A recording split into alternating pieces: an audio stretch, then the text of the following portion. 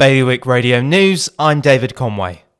A prolific street dealer in Jersey, who was caught after one of her customers threatened to throw himself from a car park after taking ecstasy, has been jailed for 4 years.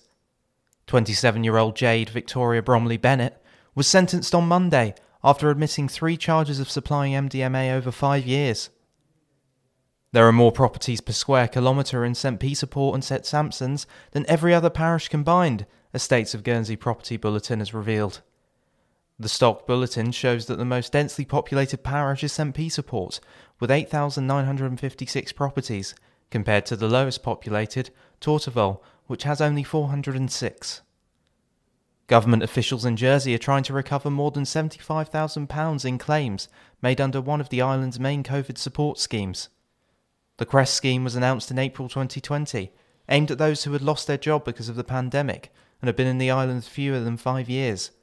A report by the Comptroller and Auditor General has said that overpayments making up 14% of the total funding are still being sought.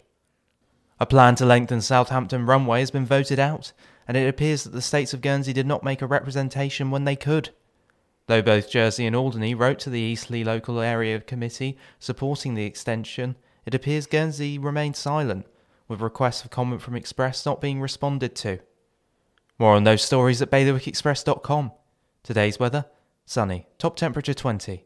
Bailiwick Radio News, sponsored by XRM. Regulatory Compliance Manager, software designed to simplify JFSC reporting. Visit xrm.je for more information.